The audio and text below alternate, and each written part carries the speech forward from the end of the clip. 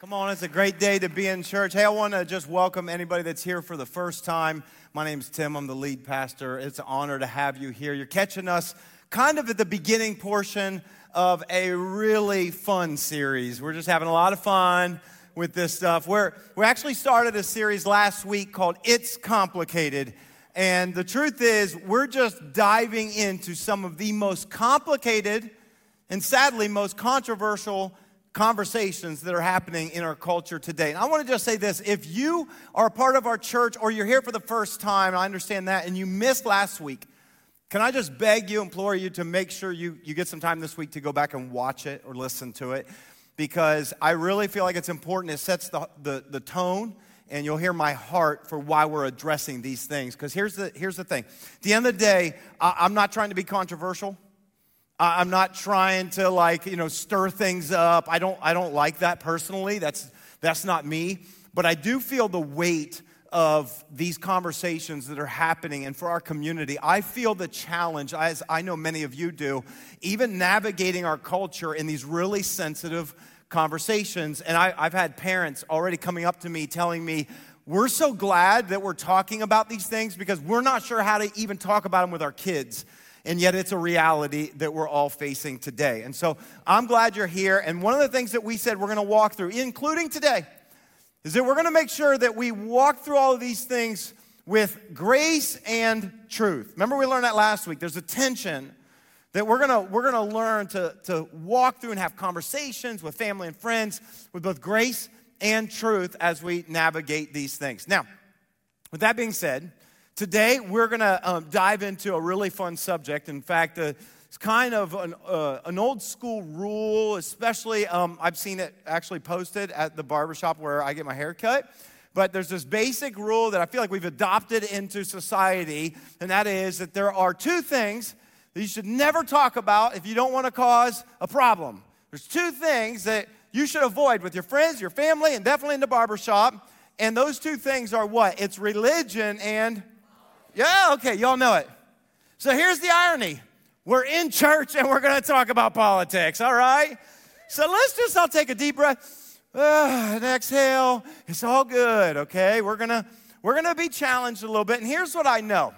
I imagine that in a group this large, and even if you're watching this online, that some of us, maybe many of us, are really politically minded. Like when it comes to politics, you gear up for it. You get excited. The first thing you do when you wake up is you look at your news feed and you're reading the different articles, and you always are in conversations about what's happening. Are we shooting down spy balloons and what's going on, and how does that affect the global crisis? And you love politics. I understand. And then I know that there's a lot of you that are like, I could not care less to talk about politics. I understand that. Let me just say up front, and as I know some of us are massively invested in this, maybe because you're massively invested in our country, and that's okay.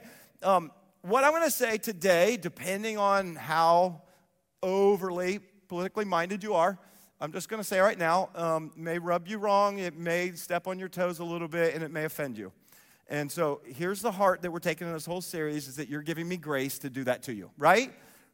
Are you okay with that? No, that is not very convincing, Pastor Russ. This is going to be a tough one, I can tell already. Listen, here's my point. If you get irritated or offended today, this is what I want you to do, okay? You're going to leave here, and you're going to go get lunch.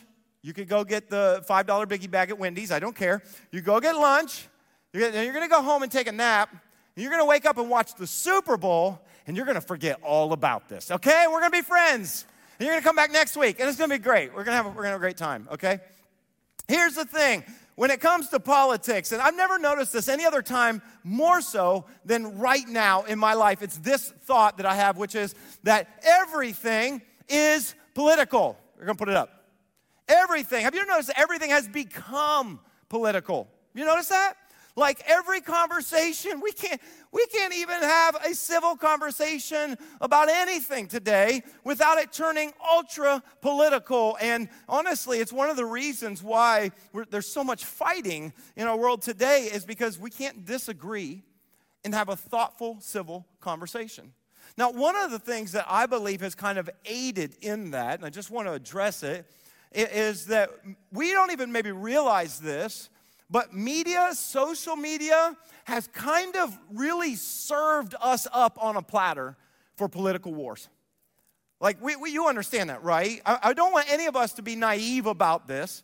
And that is this idea that the media and social media companies, and yes, the TV media that you watch, they all have one agenda. You know what that agenda is? To make money. You know that, right? Not Fox News. They just tell the truth. Okay. Can we all just agree, like, Fox News wants to make money. CNN wants to make money. Facebook wants to make money. Instagram wants to make money.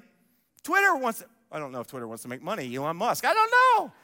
That's become political. I don't even want to talk about that. But everything has become, and so here's how they do it. They continue to serve you more and more content and sponsored ads, and you type in a Google search and it finishes the search for you depending on where you are and what state you're in. You do understand that, right? This is what we call echo chambers. And most of us are going through life and we're happy because everybody that we see in every video that we watch just reinforces what we already believe, and we're like, man, all of America thinks like I do. It's wonderful. And what you don't realize, right, is that all of these conglomerates they're keeping you hooked, watching the same thing over and over, feeding into that. And what is it doing? It's actually creating more polarization in our culture today. It's actually causing us, instead of civil conversations, to move further away from each other so that now you're the enemy. This is what's happening in our culture today. This is why we're in a culture war. And one of the reasons why I wanted to address politics first is because I feel like I can't even talk about any of the other subject matter that we're going to talk about without it automatically being assumed massively politically. Like, oh, you must vote, because that's how you feel about abortion and racism and sexuality in our culture or gender. Oh, it's like, no. Can we just all for a moment, like, can we just put that aside, and can we have a conversation, a rational conversation, where we don't get so angry that we have to start throwing comments and cutting each other down, because that's kind of what's degrading our society right now. I think we'd all agree. And so I wanted an opportunity to talk about politics first, to really pave the way, hopefully, so that we can have thoughtful conversations about the other things. And so because of that, today what I would just invite you to do, regardless of your political persuasion, whether you go, I'm a Democrat, I'm a Republican, conservative, liberal, I don't care. Here's what I want to ask you to do. Could you just take that and put it aside for today? You can pick it back up. You can pick it back up, and during the Super Bowl when you're bored, you can get on Facebook and you can start throwing out comments and yelling and posting videos that you want out. Okay, that's fine. For now, can we just all agree, let's put that aside, and let's talk about politics in regards to Scripture, in regards to the Bible. Let's get God's heart when it comes to this idea of politics. Now, let me just say this. I don't think that there's anything wrong. There's nothing intrinsically wrong with politics, okay? I think what politics is like caring about. If you care about politics, that's not a bad thing. There's nothing wrong with being involved in the political system that we have today. There's nothing wrong with voting and being involved in debates, healthy debates and discussions, and maybe even running for office. Maybe you're someone who's, I want to run for office. That's good. There's nothing wrong with that. We need more people with morals and ethics that are represented in all forms of culture. I don't have a problem. There's nothing wrong with that. And, oh, by the way, there's nothing wrong with loving your country. Wow, okay, one person. Well, I'm with you. Can I just say, I want to say this up front as we talk about politics. I love our country. I do. There's nothing wrong with being patriotic. There's nothing wrong with loving this country. In fact, I would go so far, this is my personal view, I believe that we have one of, if not the best political systems. They're not perfect, none of them are, but one of the best. I'm grateful that we have an opportunity to participate, that we, the people, can have influence in the direction of our country. And so, listen, what I'm trying to say is there's nothing wrong with being politically minded. But I think we need to have a proper perspective when it comes to politics as a follower of Jesus. Today's message is really geared more if you are a follower of Jesus. What is my response to politics, especially politics that I don't approve of? Okay, so as we begin this conversation, I want to define politics for us all so that we're on the same page. What is politics? Well, it comes from this Greek word, politika. I'm not sure if that's how you say it. But it basically means the affairs of the cities. Okay, or let me say it this way. Politics represents the leading or the governing, anything that has to do with leading the affairs of what's the cities? Oh, that's the state. That's the nation. It could be your local city. It could be your state. It could be the nation. It's anything, I think we'd all agree. It's anything that has to do with that. Now, here's what I do know. There's probably a lot of people right now listening or watching this that you're probably thinking, oh, man, I can't wait till we get to one of the other subjects because I just don't like politics that much. Listen, here's what I know to be true for all of us. Regardless if you're politically minded or not, you care a lot about politics. Like, no, Pastor, you don't know me. I don't care. I really don't. No, you do care. Let me tell you why I really believe you do care about politics. And I know you might not care about all the arguments and the different parties, but I'll tell you why you care about politics is because if you've ever had leaders who have made you do things you didn't want to do, I promise you cared about it. Remember a couple years ago when we were all told, you can't leave your house. You can't be open if you're a business. I bet you cared about it then. Oh, I bet you also cared about it when the federal government instituted a rule that said you got to wear a mask over your face when you're on an airplane for 3.5 hours. Oh, yeah, you cared, didn't you? I'm not here to talk about masks, but what I'm saying is politically, here's what I find. All of us care because whenever the decisions are made that affect our lives, we absolutely care. And so here's the question that I think all of us really do care about, even if you're not politically minded. We all want to know when it comes to governing the affairs of our nation, of our city, of our state. Here's the question. Who gets to make these decisions? We care about that, don't we? That's why we vote. That's why we care so much. That's why we're passionate. We care about who gets to make these decisions. Here's why. Because when you boil all the politics and the political science and all of the fighting and the Republican, Democrat, Libertarian, and anybody else throws their name, and when you get rid of all of that stuff, let me tell you what politics is really about.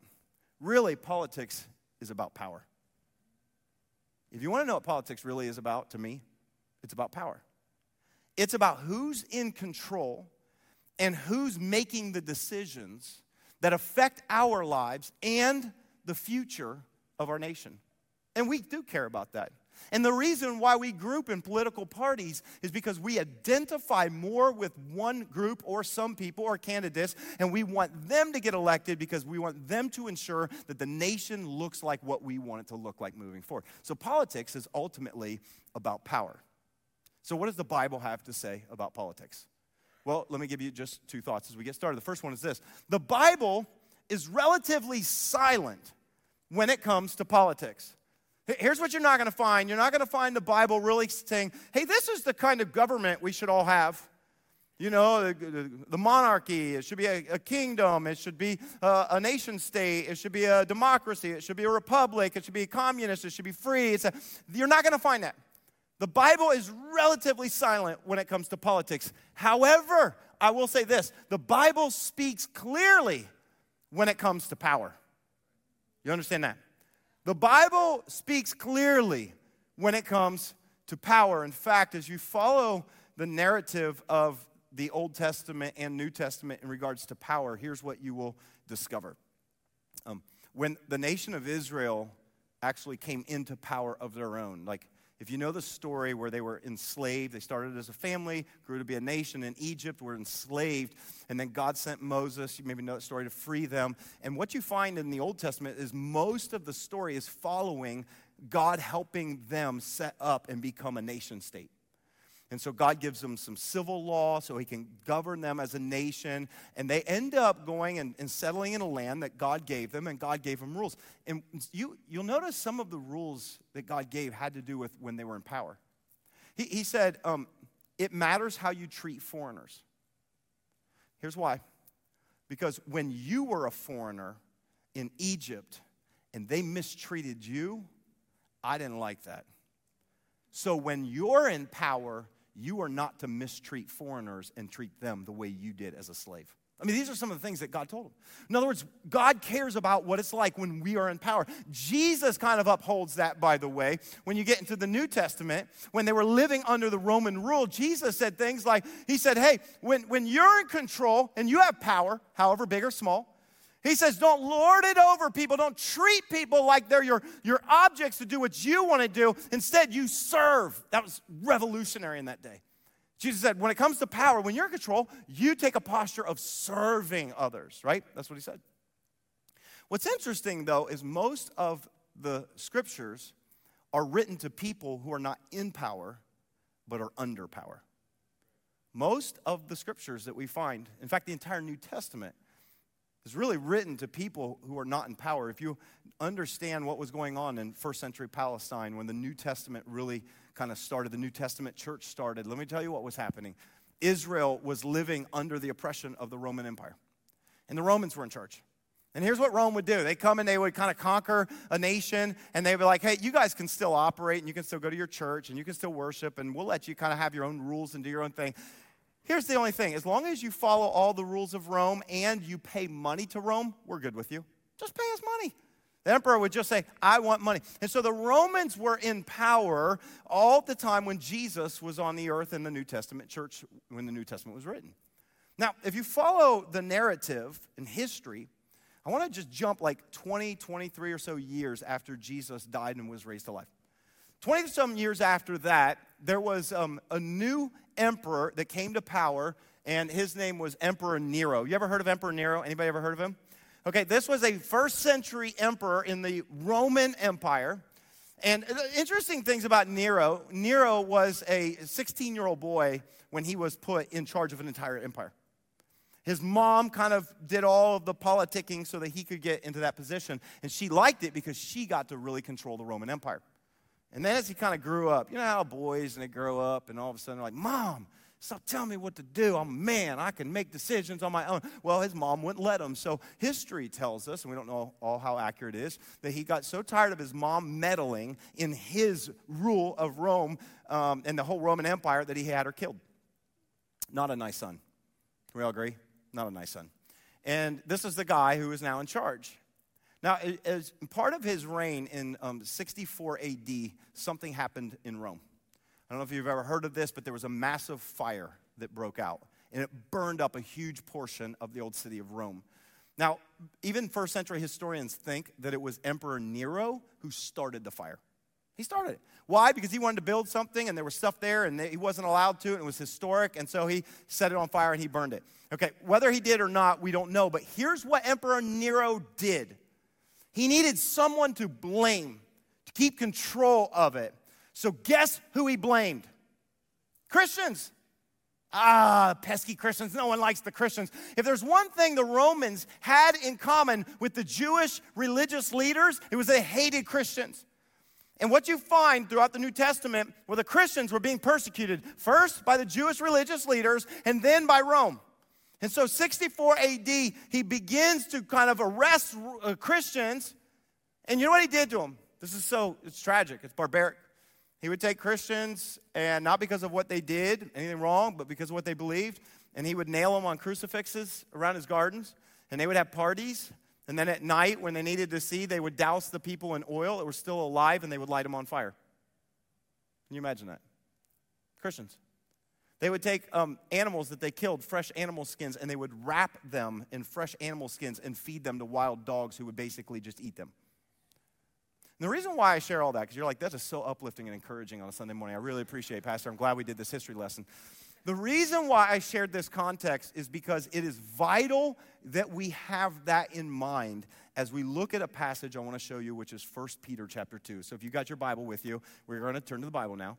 1 Peter chapter 2. The reason why it's important is because most scholars believe that Peter wrote his letter to the churches around 65, somewhere around 63, 64, or 65. Some people say 65 AD, which means this was probably all happening when Peter would write these words. 1 Peter chapter 2, verse 13. Let's look at it together.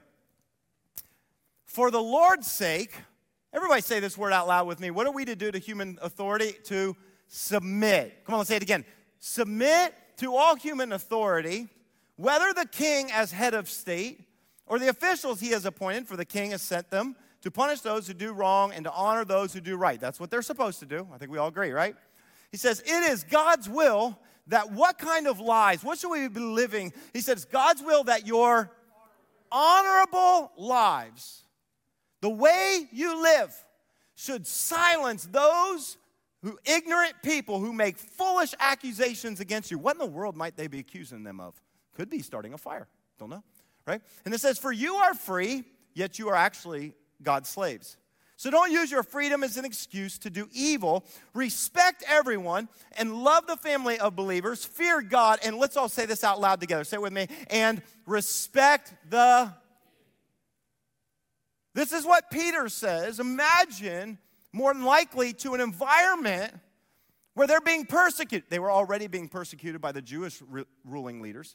And now Rome is now persecuting the Christians. And Peter says crazy stuff like, what does he say on this? He says, hey, submit to all human authority. Not the king, not the emperor. Yes, even the king. Whoa, man, that's a lot. That's a lot to think about, to submit. Can we all agree when it comes to the idea of submission? Because I know a lot of us don't like submission in general. I don't want to submit at work. I don't want to submit to anybody. I don't want to submit to the government. Okay, can we all agree? It's really hard to submit to someone you don't like. You ever work for somebody that you just really didn't like? Just making sure none of the staff were shaking their head yes. I just had to make sure. When I was in my 20s, I had this job. I was working as an accounting technician for the federal government. And let's just say that none of us who worked in this office liked our supervisor. She was, like, really strict. Like, if you showed up, like, 30 seconds late, I'm talking, it wasn't even 8:01, but you're, 8 and, like, 30 seconds, she would come out and she'd just hover, like, where are you? Why are you late? Like, if you went to lunch break, you had 30 minutes, you better be back in your seat, ready to go. She was so strict and dogmatic, we couldn't stand her. And, we had a variety of names for her. I think we called her Ogre, and she was called the spawn of Satan, and all these things. We could not stand her. And it's easy, I think we all agree, it's not a problem to submit to someone we like. It's really hard to submit to someone we don't like. Isn't that true? That's the really hard thing to do. And here's what I've discovered when it comes to submission, right? It's easy to submit until you disagree. It's when you disagree with them. It's when I didn't vote for them and I didn't elect them and they're not my president. It's when we get that attitude that submission really comes into account. Now, let me bring this conversation into politics. Okay, how does it look for you and me to do what Peter was saying, which is to submit to all human authority, including the head of the state? What does it look like for us to respect the king? Well, I don't respect the president. It doesn't matter. Scripture calls us to respect the president. Well, I didn't vote for him. Doesn't matter. He's sitting in a seat that matters, and so we're called to live. What does it look like to live with respect? This is a challenging question. It's a real challenging question. We'll talk about that. But here's the challenge that I always have when I read things like this, okay, even politically. I don't know if you're like me, but I'm the kind of person that whenever I'm told to do something, even if it's scripture, my first response is always, why? Are you one of the why people? But why? But why? Why do I need to submit to all human authority? They're terrible. Why? Why do I need that? And so I want to try to answer that question today, this question, which is this. Why should we submit to those in authority? Because I actually think this is the deeper conversation when it comes to politics. I'm not here to talk about political issues. I'm here to talk about the deeper issue. Why should we submit to those in authority? When I did have a different boss later, and he used to always say this quote every time he would ask us to do something we didn't like. I need you guys to go clean out that closet. Why? You ever done that to your boss? Why? Why do I have to do that? And he would always say the same phrase every single time. He would say, ours is not to ask why, but to do or die. I don't know if you ever heard that phrase. Parents, it'd be a great one to write down. When your kids, yours is not to ask why, but to do or die, right? And so what does it look like to ask? Well, there's two answers that I want to give why I believe it matters to submit to those in authority. The first one is this. It's because all authority comes from God. I think half of us are convinced. I would love for all of us to say it, because I want you to get this inside of you. Would you say this out loud? Why should we submit to those in authority? Because all authority comes from. Question is, do you really believe that? Well, I believe that all good authority comes from God. That's not what it says. My question is, does all authority come from God? Now, Peter, what did he say? We just read it. Submit to all human authority. But Peter wasn't the only one. Do you know that this was the centrally held belief by all of Jesus' followers in the first century, including Paul? Now, Paul, by the way, was one of the Jewish ruling Pharisees who was persecuting the Christians until he became one. And the Apostle Paul wrote a letter to Rome. Now, this was, here, they would have had no idea that when they were hearing this, it was just years before what Nero was going to do to many of them. And the Apostle Paul wrote something in Romans 13 I want us to look at. And look how it compares with what Peter said. He said, everyone must do what? Say it out loud. Everyone must submit to governing. Well, I thought it was going to say to godly authorities. No, he said to governing authorities. For what is it? All authority comes from who? It comes from God. Hear it again. This is where we get our answer, right? And those in positions of authority have been placed there by God. So, anyone who rebels, resistance, anyone who rebels against authority, this is going to be really tough for some of you, is rebelling against what God has instituted, and they will be punished. Ooh, let's just sit on that for a moment. All authority comes from God.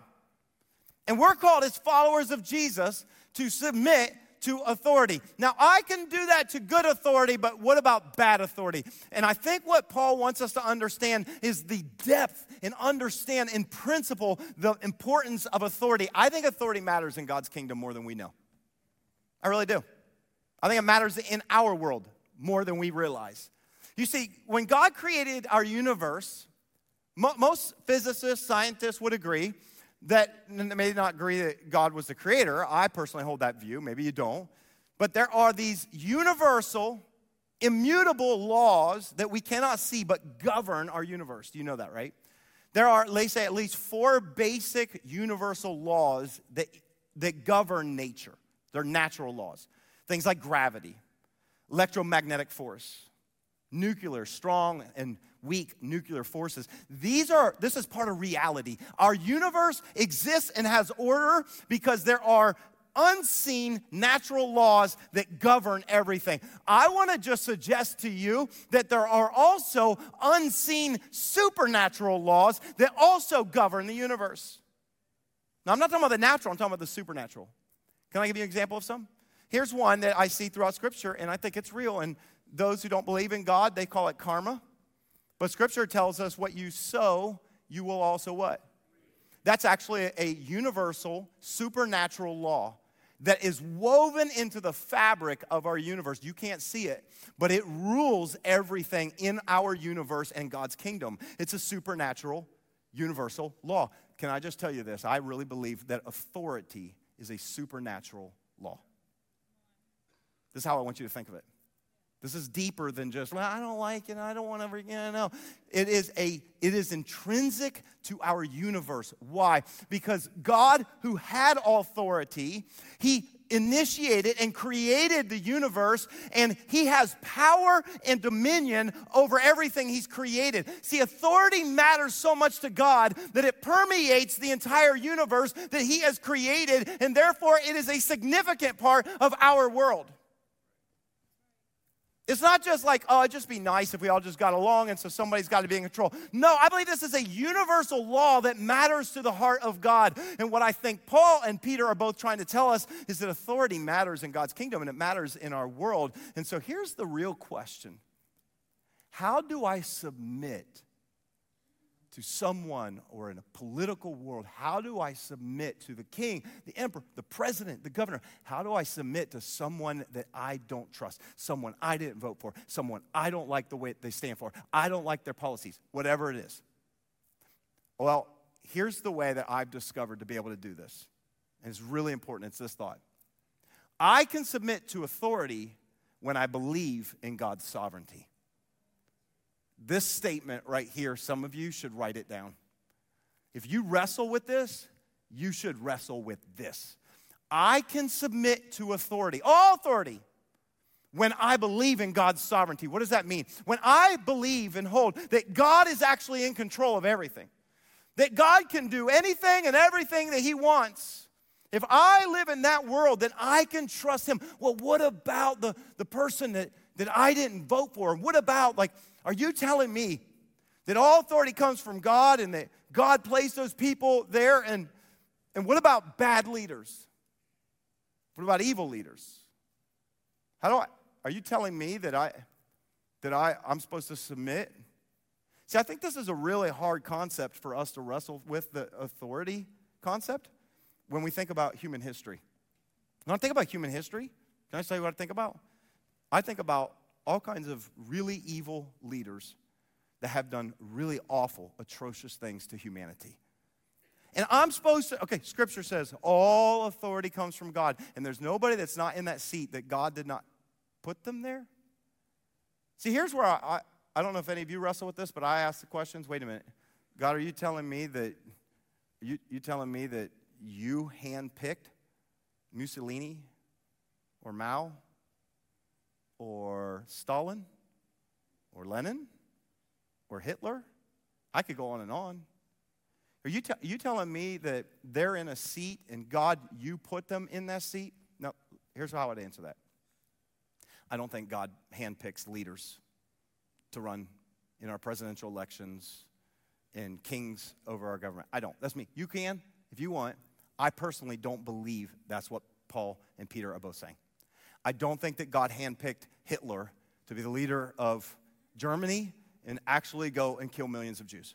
I don't believe that. What I do believe is from the very beginning that God gave dominion and authority over to mankind. Go read Genesis 1. When God created mankind, He said, I'm giving you authority and dominion over earth. God was transferring to us authority, and He was giving us the ability to choose. And then 2 chapters later, sin enters the world. And what do we see by Genesis 6? Just debauchery. The evil runs through the heart of mankind, and greed and selfishness and a desire for power causes men and people to step into positions to then create authoritarian governments and to actually do wicked and awful things. And I think it breaks the heart of God whenever He sees people suffering because of evil leaders. But here's the thing, I don't believe that God handpicked them. But this is what I want you to understand. But I do believe God is in authority over them. And if I can trust that God is sovereign over all, even the bad leaders, then I can submit to that authority knowing God is over them. This is about authority. It's a big deal in God's eyes, and that's why we're called as Christ followers to submit to those who are in authority. Now, here's the question, and it gets real for us. It gets real in our country. And that is this question. Do you trust God is in control when your party is not? Do you? Do you trust that God is in control of our nation when your party is not? And the reason why I ask this question, and I just want some of us to wrestle with it, is because for the last several years, just this is my perspective, and I'm not thinking of anyone in particular, but my view of even followers of Jesus in the church has actually been that we kind of don't. You know why I see this? Is because I see Christians in the way they respond in a political climate, in a culture war, and they look the same as those who don't believe that God's in control. That's what breaks my heart, is that we're called to be different, to live different, to think different, to love different, to be in the world but not be of the world. We're called as followers of Jesus to stand out, to look different. And the reality is that if we don't trust that God's in control, we will never submit to someone who is in authority over us that we don't agree with. That's the challenge that we have. And here's the thing. I mean, when you think about the history of what even goes through the Bible to today, here's what I discover, is that God can use whoever he wants to accomplish his purpose, and he will. If scriptures tell you anything, it should be that, by the way. Here's how I know that. You know the nation of Israel we're talking about in the Old Testament?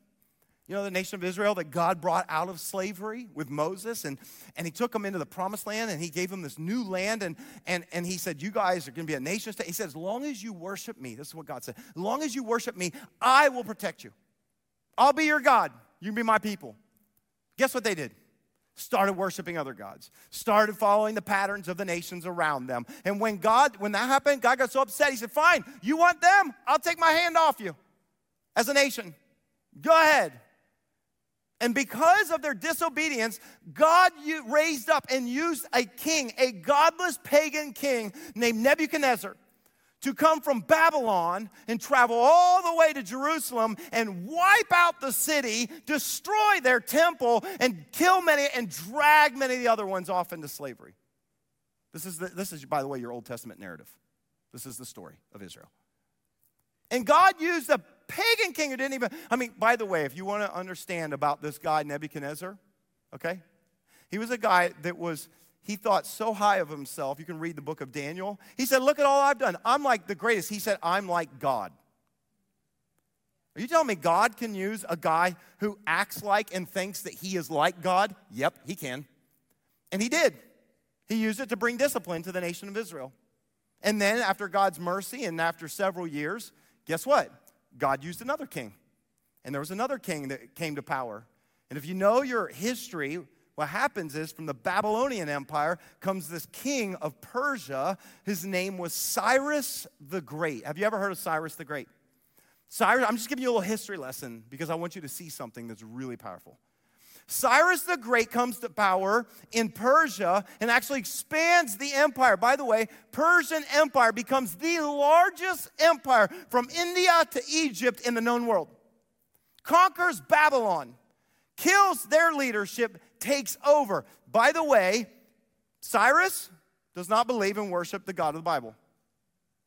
He's a pagan god. In fact, this pagan guy, this king, he said the reason why Babylon fell to them was because Marduk, the god that the Babylonians worship, actually turned on them.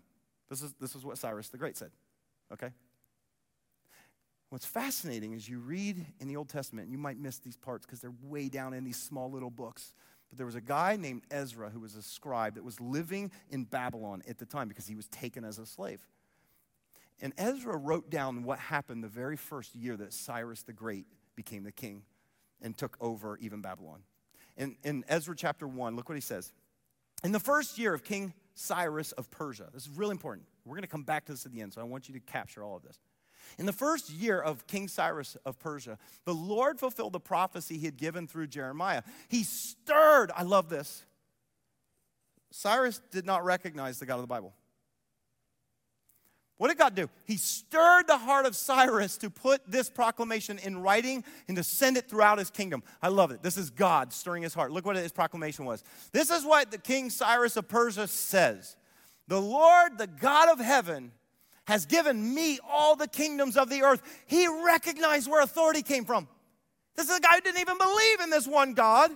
But God stirred his heart and said, there's a God of heaven that gave me authority over all the kingdoms of the earth, and he has appointed me to build him a temple at Jerusalem, which is in Judah. Really? Guy from Persia? You're not even, what do you care about Judah and Jerusalem? God was stirring his heart. Go on. Any of us who are his people, who are his people, may go to Jerusalem in Judah to rebuild this temple of the Lord, the God of Israel, who lives in Jerusalem, and may your God be with you. And this is the best part. It says, wherever this Jewish remnant is found, this is to the whole empire, let their neighbors contribute toward their expenses by giving them silver and gold, supplies for the journey and livestock, as well as voluntary offerings for the temple of God in Jerusalem. Here's the thing. I want to build God a temple. I worship all kinds of gods, but for some reason, God stirred my heart to build the temple that is in Israel. And oh, by the way, I want everybody in my empire to help pay for it. Are you kidding me?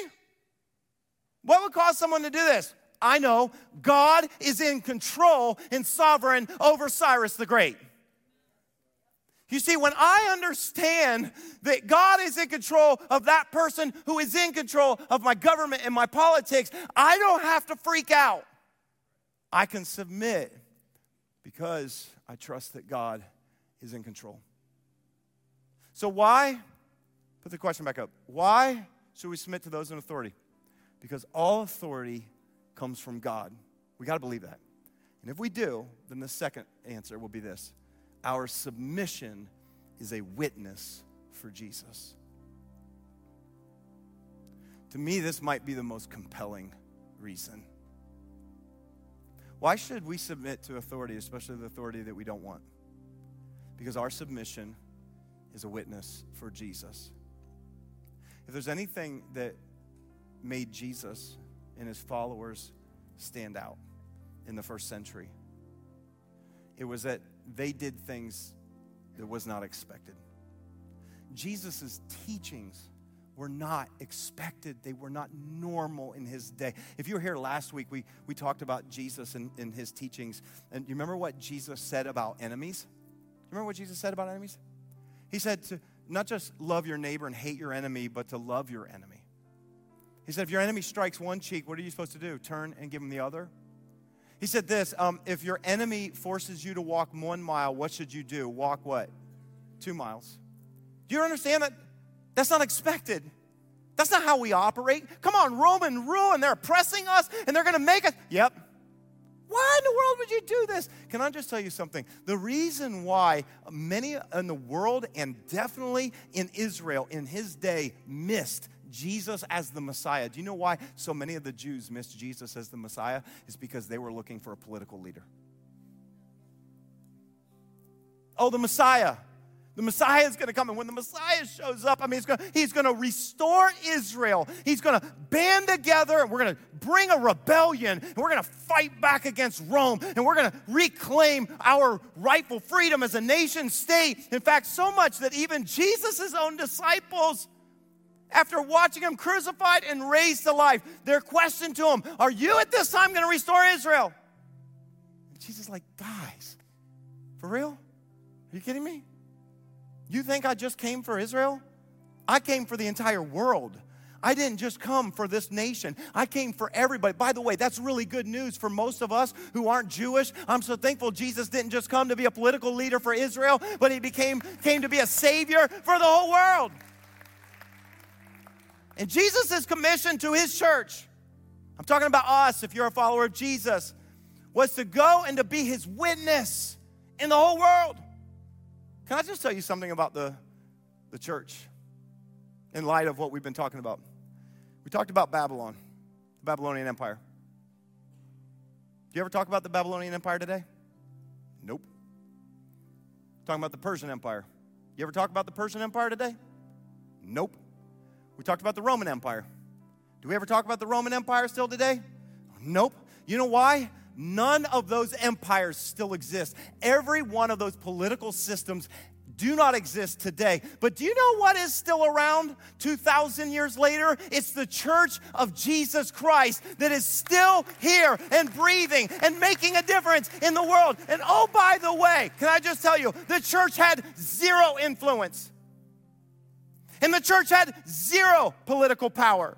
The church, they were the ones who were persecuted, and yet they changed the world, not by acting like the rest of the world, not by trying to get political power. They changed the world by loving their enemies. They changed the world by being different than everybody else.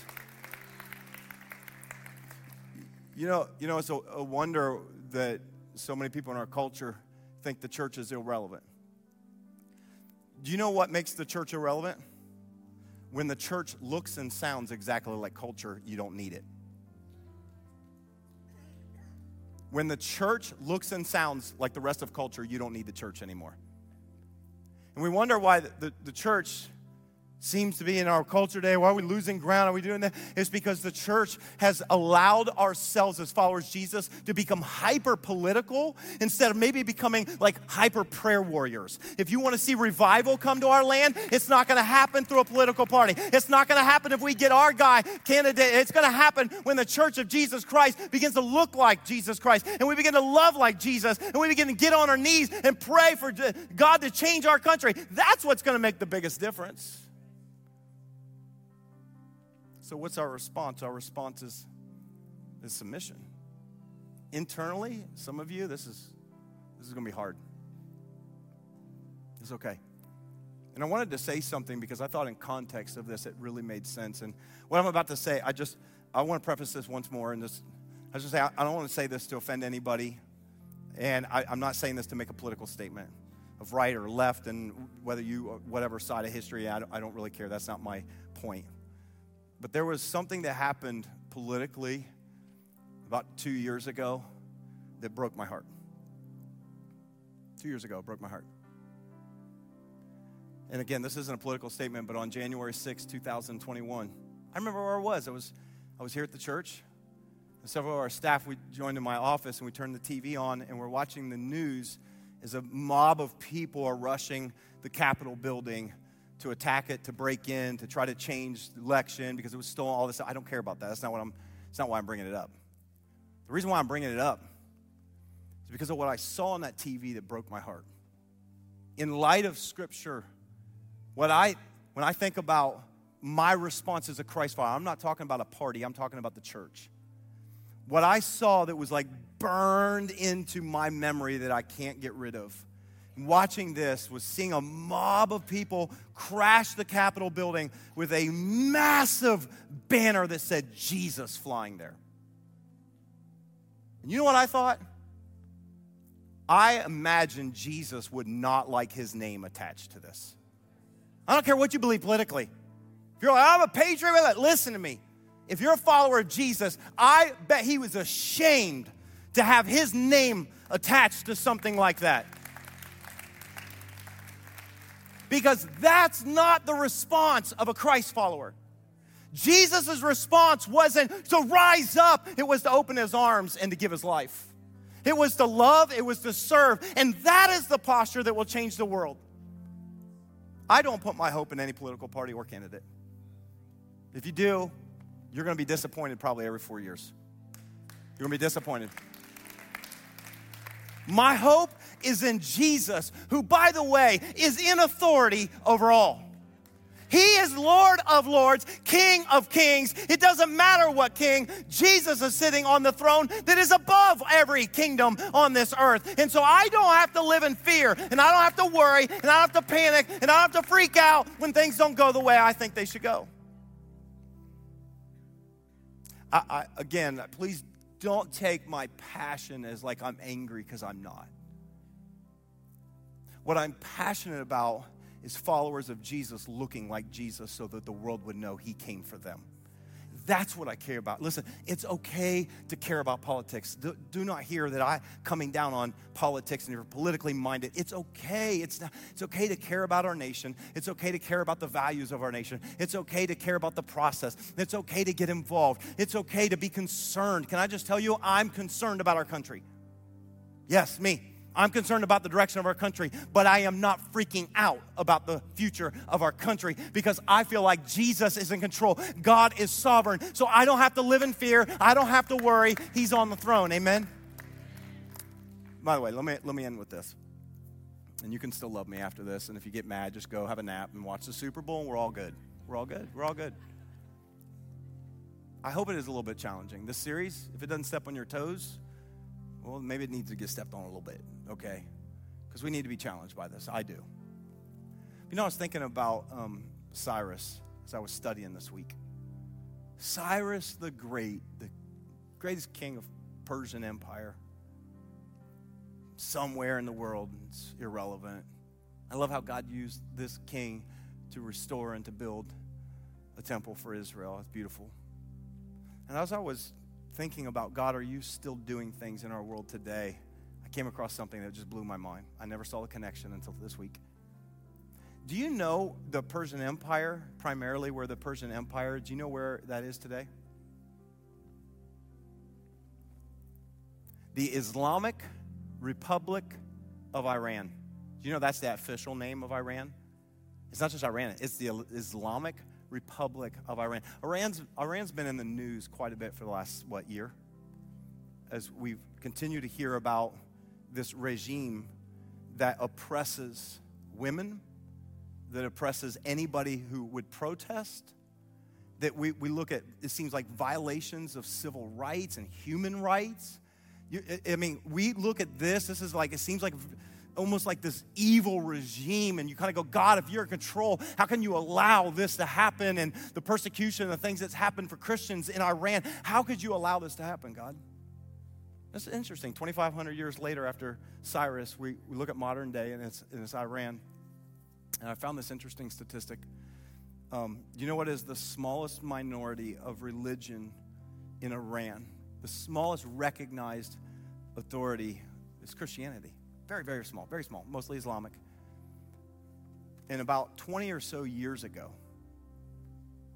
there were only estimated that would actually say somewhere between 5,000 to 10,000 Christians in all of Iran.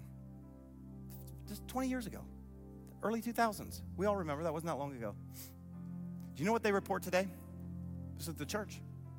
They estimate there are between 800,000 and 1 million Christians living in Iran today. Almost 1 million. By the way, the fastest growing evangelical movement of the church in the world today is happening in Iran. It's happening in a place where there's an oppressive regime. Is God in control? Yep. Can God use any government, any political leader, however evil, to accomplish his purpose? Absolutely. And he is doing it today because God is sovereign. He's in control, and I don't have to freak out. That's the good news. And so I know this is a massively politically, charged season we're in, and everything is just, and I know that many of you, maybe even here today, have even been, maybe even hurt by conversations that have happened in family. It's a tragedy to me that we would put a political side ahead of our own family or friends or coworkers, that some of you don't even have conversations with people anymore. And I think we're all as a nation hurting because of this. I think what we need more than anything is the church to show up and look like Jesus, to love like Jesus, to listen like Jesus, to not react like the rest of the world. If we want revival to come, it's not coming through a political leader. It's going to come when the church starts to look like Jesus, and we pray, dear Lord, come to our nation. That's what's going to change things. Amen?